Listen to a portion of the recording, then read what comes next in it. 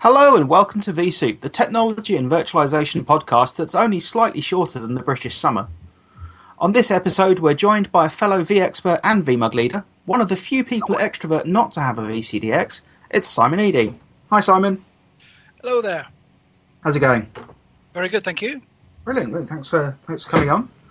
Hi, So what have you been up to recently? Work. Lots of work. But it's been good, really good. Working on the technology that I enjoy the most at the moment, which is vSoup. So, all good. Brilliant. So for those, very quickly, sort of shameless plug time, for those that haven't met you before, so sort of who are you and what do you do? Okay, so as you know, I work for Extrovert. I work also as the Southwest or the Bristol vMug leader. Also run a webinar series orientated around vSoups. We've done 5 so far. vExpert, anything else? Can't think of anything else pertinent right now. Yeah, that's me. Fantastic. So what sort of things do you cover on that sort of vSoups webinar? Is that just sort of general how-tos with it, or? Yeah, so we try and pick a subject that we think would be, I suppose, attractive to an audience or any customer per se. So, for instance, this month we covered design and deployment and the considerations around all of that. So, looking at all the components, how it all comes together, the do's, the don'ts, best practice, how to avoid going out of support, all those kinds of things. So it's sort of advice and discussion, really. How to avoid going out of support? Presumably pay VMware lots of money. Well, it's more about avoiding putting the thing in a configuration where you would not be supported, I think, is more what I was trying to angle for you. Make sure you pay your bills on time. Yeah, well, that helps. Top tip for the day.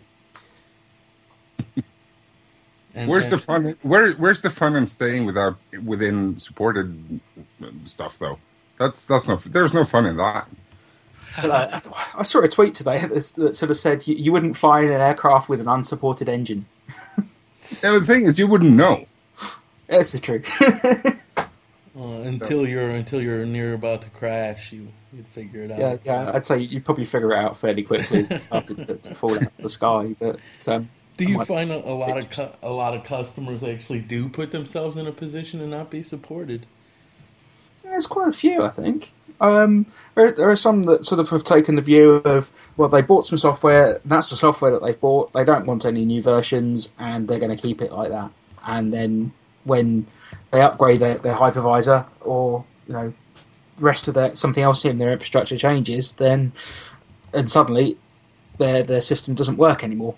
And they seem rather pained that they then have to catch up on support. But I suppose that's what it's there for. It's support and upgrades. But no, I suppose I can see it being a little bit annoying. I mean, personally, if you bought something, you bought it. Why should you have to then pay a subscription effectively on top of it? You've got the other aspect as well, haven't you, about whether it's a supported configuration or not. Some people like to configure things their way, or they don't necessarily trust the vendor 100%, so they make the tweaks that they want, and then when it breaks, they make the call, and then when somebody looks at it, they go, you did this, we're not covering you. That's another aspect of support that I've seen a few times, where the customer's making tweaks where they probably shouldn't. Yeah, some vendors are really tough about that, aren't they? Unless you are running an absolutely specified configuration, then you won't get past first line. There are two things there. One, why are you able to configure something in a way that's not supported?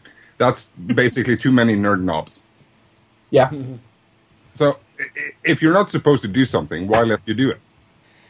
Well, there's a lot of different products. Almost every product you can do something you're not supposed to. And in my opinion, that's why we have so-called experts working on this stuff, so we don't screw it up, right? In theory. In theory, yeah. You can't make everything idiot-proof, I guess. I don't think anything would last in the field, personally speaking. with a lot of organizations. When an IT guy, your classic IT guy, he gets hold of a product, he wants to be able to tweak it and look at it and do things. And most products don't really come with just a start-stop button. They come with, configure this, do that, streamline this. I don't think you'll ever get away from that, and I don't see anything wrong with that, because those extra features are obviously going to be able to take into account not every customer's environment, but many customer environments, because I don't believe there's anything that, one thing fits all. But maybe I'm wrong. Yeah, I think as you try to incorporate more and more edge cases and different use cases into a product, that it's the complexity becomes unfortunately inevitable. But personally, I mean, that's where the value of good product management comes in the the ability to say no and actually work out which tweaks are worth putting in that will affect the maximum amount of customers, and make have the most bang for the amount of time to make that tweak. But there was a lovely session at a VMUG recently by a colleague of mine, and he presents sort of a worst practices session with Veeam. He sort of talks about different sort of types of people, and one of them is the tweaker, and he does present it a little bit like a self-help group. And it's like, hello, my name's Luca, I'm a tweaker. It's been 6 months since my last registry key change. Yeah. And yeah, there are times when people, but they'll just go and change settings. I remember years ago, a colleague of mine, there was a printer that wasn't working. He put something into Google, something came back that vaguely looked like the printer, and there he was off trying to install DLLs for a completely different printer. Needless to say, nothing worked ever again. But yeah, I think that's just the nature of our industry. Yeah, that's the thing, though, with complexity and stuff. If a lot of software just has way too many things to muck about with, that's way too easy to get at. I'm not calling out vSoup here or anything in particular in that regard, but there's so much stuff going on in a lot of the interfaces that we use that I think in a lot of cases, a lot of stuff could have been avoided if those features were kind of more hidden or hidden away from the actual graphics interface we use to manage them. Yeah. Speaking of interfaces, death of the C# client. Let's just have a moment of silence for that. I'm genuinely sad. It's about flaming time. I'm on the fence with that. I know there's a lot of people who are glad to see the back of it, and other people who are lamenting it heavily. And I can see the value in it, but I'll probably get shot for saying that. But I've never enjoyed the web client. As a customer, myself, I actually prefer the C# client as well. It's a lot faster and easier to do stuff. But that's comparing it to the current web client. Yeah. The current web client is hot garbage. But yes. I completely agree. It isn't good enough. No way close. Yeah. But the thing is, VMware has said for years now that the C# client is going to go away. And now they're actually finally doing it. I think that's a good thing, because that means that the web client will have to be a working environment for us. Yeah. And that's a good thing. Well, that's it. I wonder if that'll also expedite the HTML5 client coming along. Yeah, it will. It will. Yeah, it's going to have to. Yeah. But I just don't like... It's not necessarily the speed. The speed is an annoyance. It's just the layout. It reminds me of Lotus Notes. That's how much it offends me. It's like someone took a UI that was relatively intuitive, easy to find stuff, and thought, I need to make this different. How can we make this different? Let's make it a bit worse. Make things just that little bit, not where you think they might be, just so that I don't know where it's done deliberately to make it more elitist. That actually, you do need to know what you're talking about to change something, because you've got to know where the hell it is in the first place. Have you guys tried the H5 client? No, I haven't. No. Do that. Do that, and then report back. Is there a chance it will make me slightly less sad? it will make you pretty happy, I think. So I assume that you tested it out there. Oh yeah. I have it actually running in production right now. So Okay. You have. Check you out. yeah, That's very brave, is it not? it depends on the production environment, I guess. But I've heard nothing but good things about the HTML5 client. So it is good. It's really good. It's not on feature parity yet, but once it is, it'll be my go-to client. No, in pretty much any circumstance, to be honest. And if you couple that with the embedded client that's now running in 6, Yep. that's brilliant. You don't need the Windows client anymore, to be honest. Once it reaches feature parity, that is. Of course. That's the key. No one wants to be switching UIs to do different things. No. It's a surefire way to make someone hate software. Yeah, but we're going to do everything through serverless setups and APIs anyway, so no one needs to do anything anymore. So. automate all the things. Well, I suppose that actually this sort of circles back to perhaps if we had something like Puppet or Chef actually managing the configuration of applications, then no, they wouldn't let you deploy them in an unsupported way because it would go, oh, that's wrong, and then set it back. So presumably, it kind of circles that actually that's how those tools should be used to stop people from doing something unsupported. Yeah, basically stop people from being people. And that's why even we have change controls to change requests, because it's real easy to break stuff. Yeah, and sort of have it, I guess, automated where absolutely possible, and logged where it's not automated. Yeah, but the thing is, if you automate it wrong, you're doing it 10,000 times instead of once. So, it'll be really wrong. It won't just be a little bit. So, but then again, it's easier to roll back if you automate everything anyway. So you gain something from it anyway. But the potential for major breakage is probably bigger with automated setups. Yeah. I guess they take longer to get deployed in the first place. I mean, Simon, you do a bit of VRA on the side, don't you? Not too much, actually. That's not so much my specialty, although my colleagues at Extrovert, a lot of those guys are rather useful with it. I suppose they're probably used to getting it right out of the box to start with, rather than, I suppose, the rest of us that are having to kind of find our own way in the dark on it. Well, I mean, I've looked at it myself, and when I've seen discussions going on, I'm not going to mention names or anything, but I think it varies, really, from version to version, the environment that it's going into. I don't think it's any great secret that VRA is a challenge just to get installed. I know it's better with version 7, but I'm definitely no authority on VRA. Yeah. It's definitely something you should get a Cub Scout badge if you can get it installed. Oh, for sure, yeah.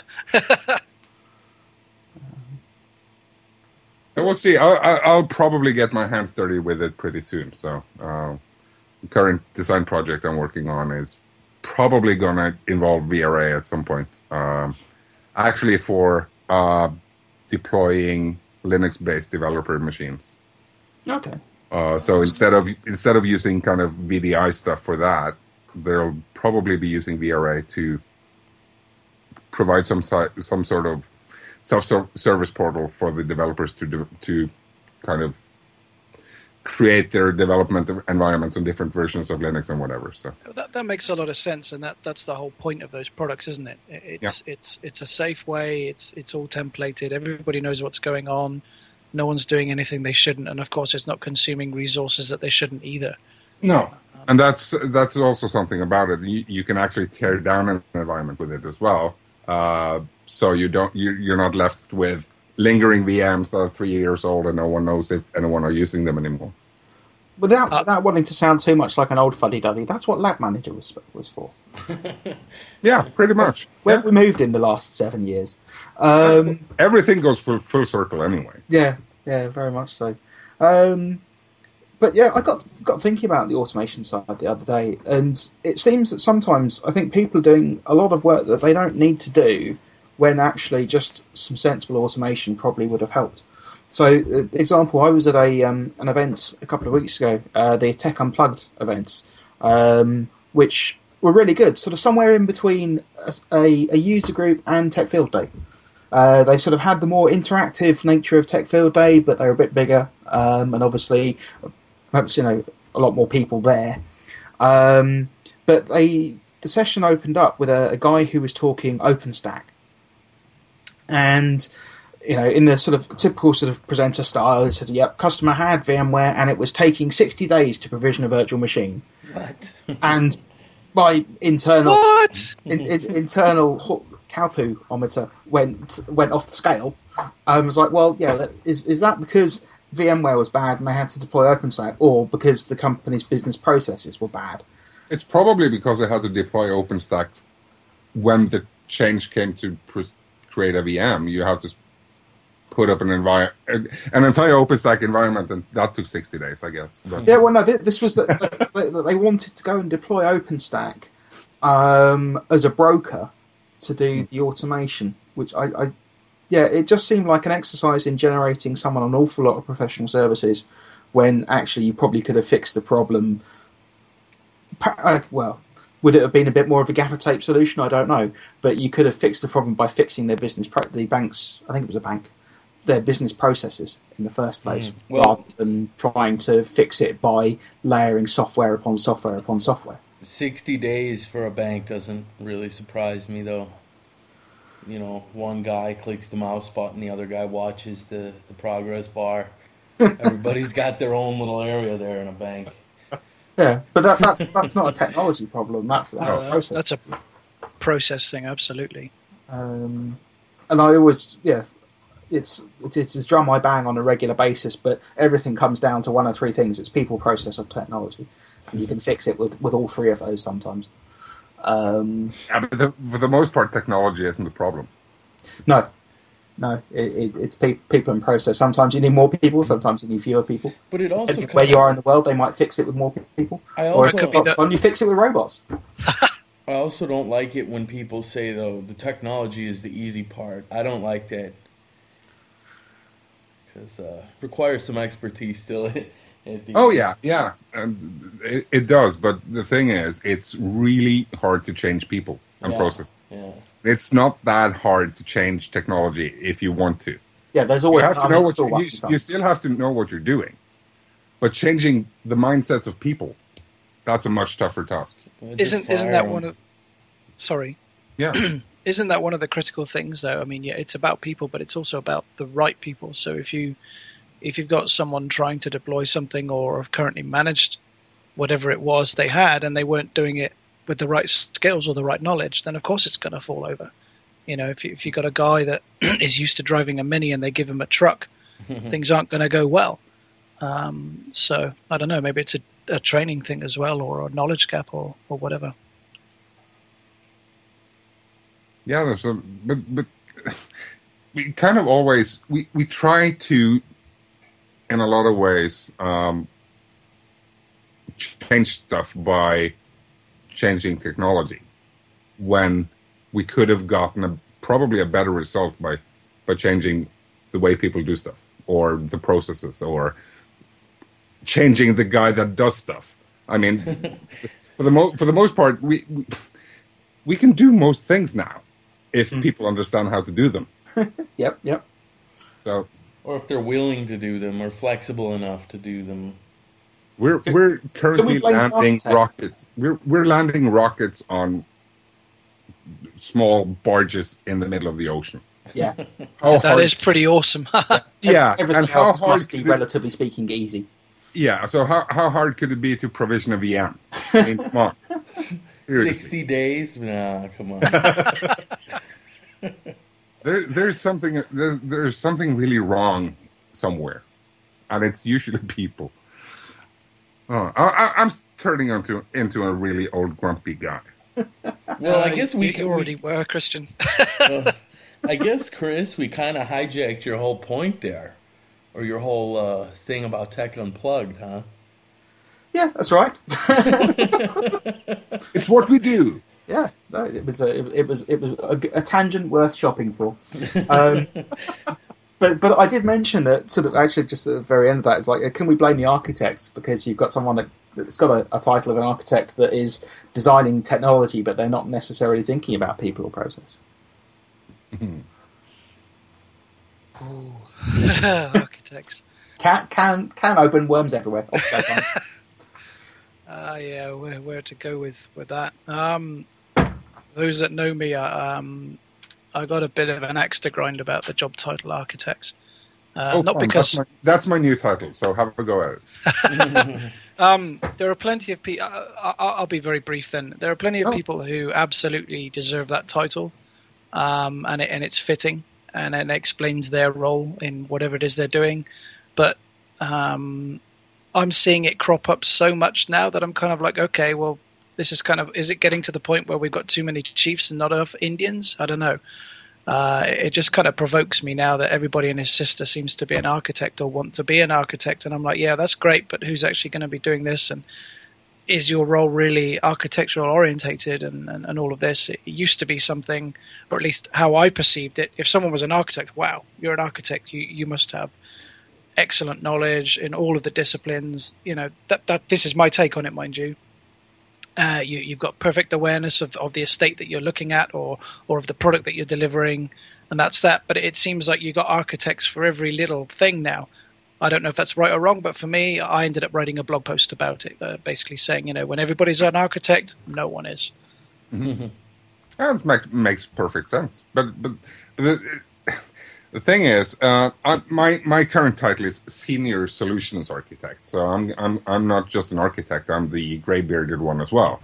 And that's actually more and more true. But in some cases, I'm architecting solutions. I mean, seriously, drawing them up, trying to figure out, sizing everything, and figure out how all of the parts can fit together, and if they can at all.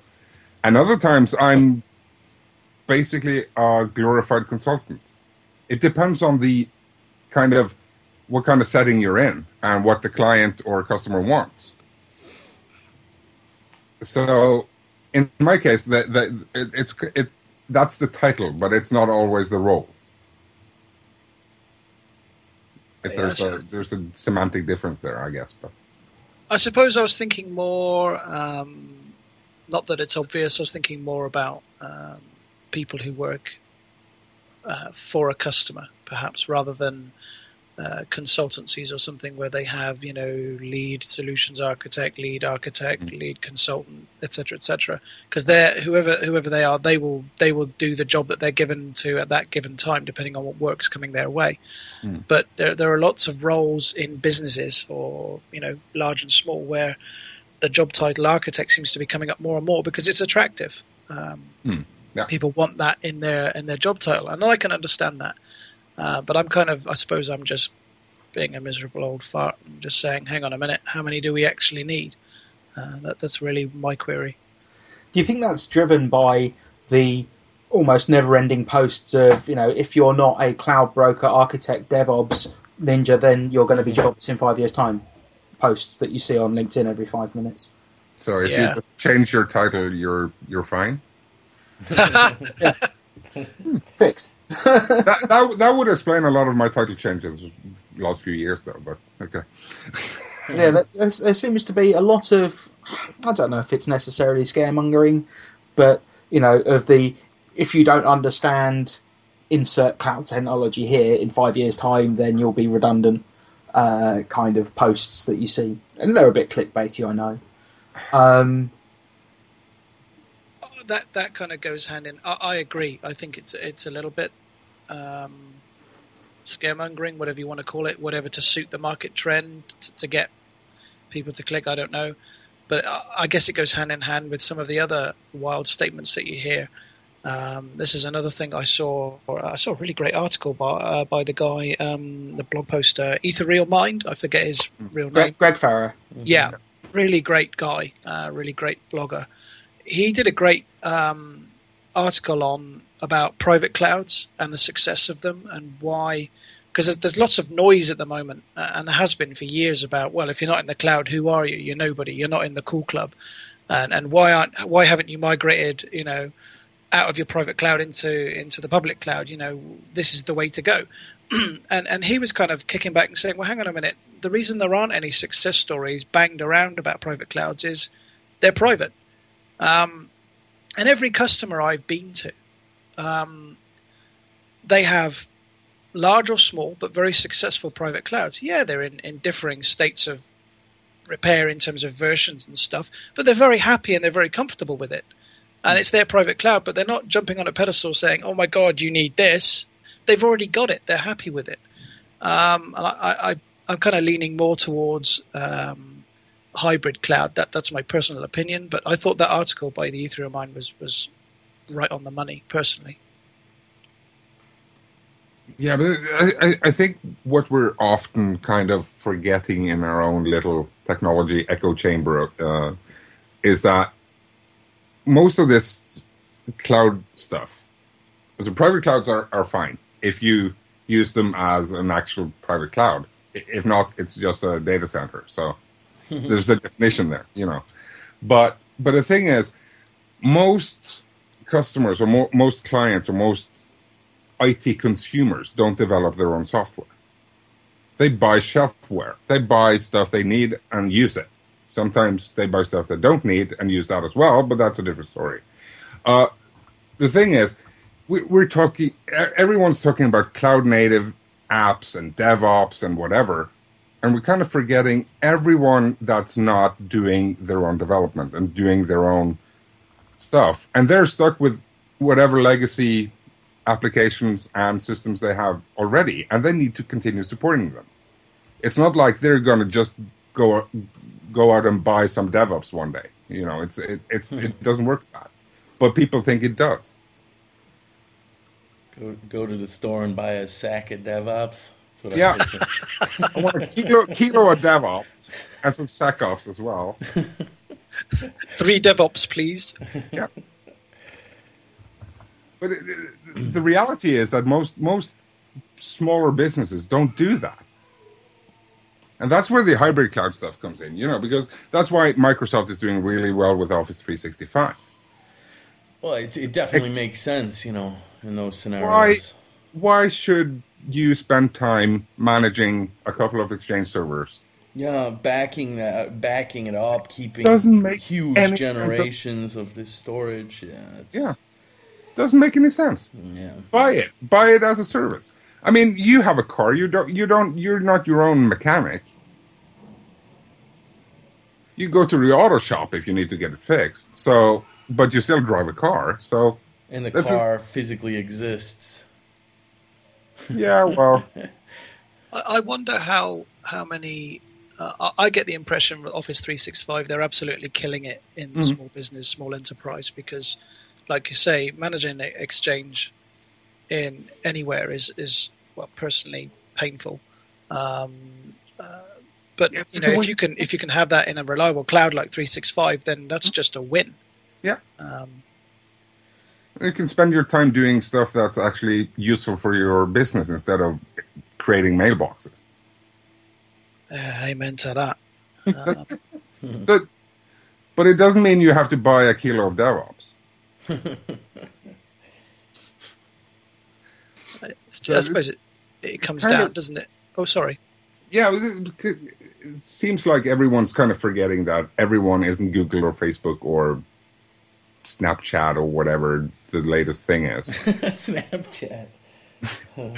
I thought everybody wanted to be like Netflix. That was the last thing I heard, actually. Yeah, you don't hear big things about Snapchat's IT. It's probably a bunch of guys sitting around looking at all your photos of you naked. I was going to say, is there an office building called Dick Pick House? That has to be in Scotland or something.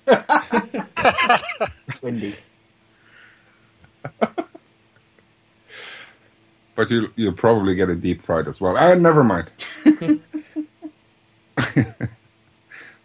I have no idea what Snapchat IT is like, to be honest. Might be an interesting change, man. They probably bought some DevOps. Yeah, I'm sure. They definitely did some DevOps somehow. Very, very agile or something like that. Yeah, I don't know, but we get lost in our own, as I call it, our own echo chamber of the IT guys who talk about the next thing all the time and forget that people are actually still not using the last thing. Oh yeah, yeah. There'll be people that there are still people running Server 2003. That's an operating system that's 13 years old, and they're quite happy running it. And just last year, it went to they announced no more updates. So yeah, it makes it easier to run it. You don't have to patch it anymore. No, don't worry about it. It's as good as it's going to get. Yeah, doesn't get better than unsupported. Oh dear. Saw some interesting stuff the other day on the so for the V experts we've got a big Slack team. It's surprisingly busy at the moment, but there's some various good conversations. There was one particular one around what to do with your career. If you're an end user and so you are the expert, you are master of your domain, you might even be an architect. Where to go from there? And there was sort of various suggestions about, depending on what you like doing, whether you want to go to a vendor, whether you want to go to a reseller, whether you want to go to a sort of systems integrator, small business, big business.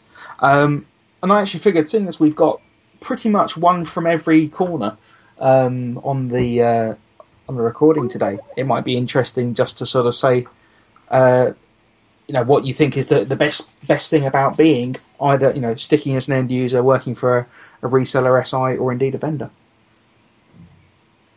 It depends, I guess, on some of your personal goals as well. I mean, yeah. Some of the perks of course, being an end user is not driving around to customers all day. Just from a personal perspective. So the same office and getting home. Yeah, and when you implement something, also you get to own it and take it through its life cycle. Yeah, I suppose closure is something that. Closure. Yeah, from a. I finally got some closure this weekend when I killed my SAP environment. Yeah, being able to destroy the last grey server in your data center, in an office space style beating at the back of the car park, I think is probably quite a satisfying thing to do. It is. I've done it. Cool. I'd watch that. I actually took a server out of the server room and jumped on it and smashed it with a hammer. That was a lot of fun. Quite actually, it's quite relieving in a way, and it's kind of. You enter a Zen-like state if you crush a server. Yeah, that was when I was a client, or end user. I've done consulting. I've done. I was the network manager for a shipment company, and now I'm back to doing consulting work again. So I've been on both sides of that. And as far as I'm concerned, there was a time and a place for everything. It's when I switched going over to the customer side, that was because I was sick and tired then of, as Ed mentioned, driving around and chasing kind of the next billable hour. And this was in 2003, right? So it was 3 years after Y2K stuff, and everyone had used all their money in case the world was supposed to end. So, and there wasn't that much money to chase around. Okay, so there weren't that many billable hours to find. No. So then again, I spent 8 years as a customer, but that kind of rekindled my interest in doing consultancy work again, because I specialized in using the VMware stuff and ESX back then, which propelled me back into consultancy 8 years later. So I've kind of gone full circle on that as well. Simon, what about you? Well, I've only been doing systems integration aspect or consultancy now for a couple of years, and I'm loving it. For me, it's I'm very happy, very I suppose fulfilled. Thinking of all of the other kind of fancy words. I just enjoy. Your boss is going to be listening, aren't you? Oh, absolutely, yeah. No, it's a good job. I'm very happy with it, but I take it what they said, what the other guy said. It really is what you want and what you're happy with doing. So take Ed, he's happy for the routine. He doesn't want to drive around. For me, I enjoy knowing that after a certain period of time, after an engagement or a project, that there'll be something new to go to in a different place, new people, new project, new things. I find that really interesting. And that's cool. And obviously the travel, that can be cool. I haven't been abroad an awful lot yet, but I'm sure that will come. So, I suppose in one sense for me personally, it's a little bit of an adventure as well. That's how I view it right now. Used to be a customer, that was kind of cool, but yeah, now I'm definitely the happiest I've been in my career. And when you're a customer at a technology company that isn't generally enterprise IT technology, also you get to do a lot of cool different projects, but without the chasing customers and begging for business and stuff like that, which is kind of the position I'm in for a medical tech company. Mm-hmm. Yeah, that's what happened with me in that shipping company as well, because I didn't have that much of an IT strategy or kind of holistic view on IT at all when I started working there. So I kind of spent 8 years as pretty much an internal consultant doing all the fun stuff of building a couple of data centers and virtualizing everything and kind of getting everything up and running and in a proper way. But then once the kind of funding internally started to dry up, and so we're really happy with where we are right now, that's when I started looking around again and saying, okay, I'm not going to sit here watching this stuff work for the next 3 years. Yeah, I would be bored by that. So as long as you have interesting internal projects, I can see the interest in staying internal and not doing the consultancy stuff. But once you're reduced to just looking at it and patching it from once in a while, that kind of gets boring really quick. Yeah, I'd be super bored by that too. And the thing is a lot of times it's almost like we're consultants. We buy so many other companies and wind up with new people and new data centers and stuff like that.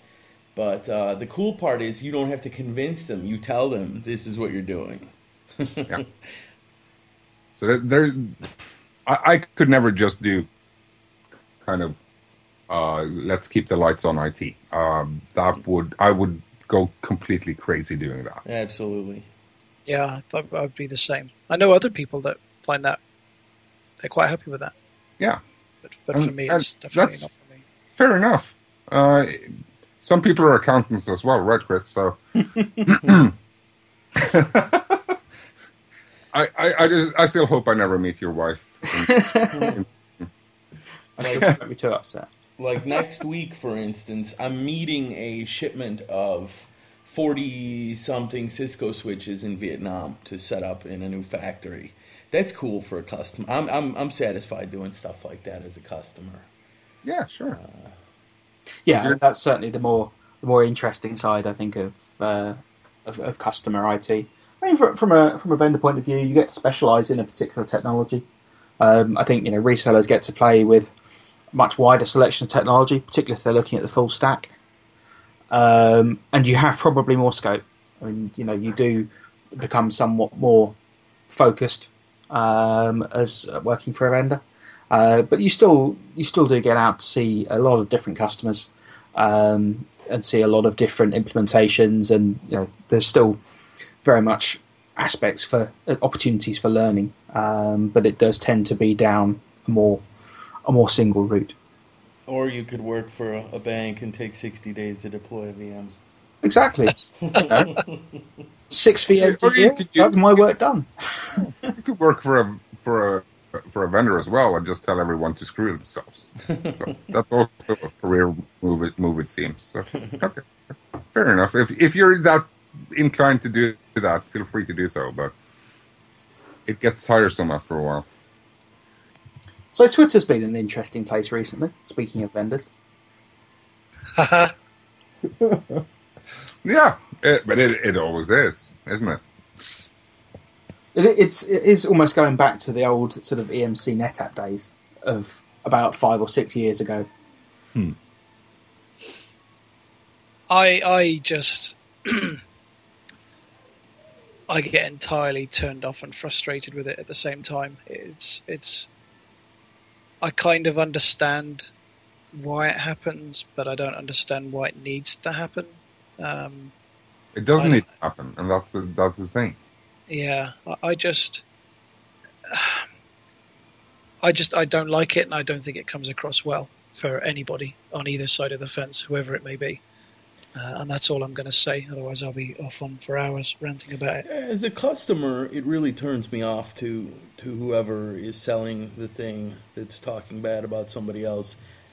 It could actually steer me away from that product. Yeah. Yeah, I think I have this same kind of reaction to it as well. I don't want to buy stuff from people who behave like idiots, to be honest. That's a good way to put it. Yeah, it does seem a little bit odd, I must admit. It's not something I'd personally want to engage in. And that's generally why I don't. Yeah, it's a pretty easy way. Yeah. It's everything comes bites you in the behind at some point anyway. So this is the thing. I mean, ultimately, you have to realise that this is an amazingly small industry. Even though it sometimes seems huge, it actually ends up being very, very small. Yeah, that's what she said. I seem happy with it anyway. So you don't have to tell everyone how big it is, though. That's the thing. Makes it seem smaller when you finally see it. Yeah. It's funny you say that, though, Chris, because I was having the same discussion the other day about the size of the industry, and I'm not speaking specifically about vendors or anything like that. I'm thinking more about individuals how you carry yourself, in Twitter or in LinkedIn or at a VMUG or anything. If you end up, I suppose, shooting your mouth off or all these kinds of things, the community isn't so big that you can do that for very long before it doesn't go well for you. And again, I don't really understand that kind of stance. The community, the virtualization or VMware community, it's big, but it's not so big that you can afford to piss everybody off, I think, really. Things have a way of backfiring at some point if you don't actually think about what you're doing. So if it's intentional, then fine. You're shooting your own foot off at some point or head off. But if you want to do that, feel free, but don't expect me to follow you. Yeah, right. Okay, guys, thanks for listening to vSoup number 59, and thanks to our guest, Simon Eady, for joining us. Thank you for having me. And you have anything you want to plug, like a blog or anything of the sort? I suppose I'll just plug the vRops webinar that I do monthly, if that's something that you're interested in, and I blog at definite.co.uk with my colleague and good friend Sam McGowan. That's it. Okay, and you can, as usual, catch us on iTunes, Stitcher, or vsoup.net. Thanks for listening, guys.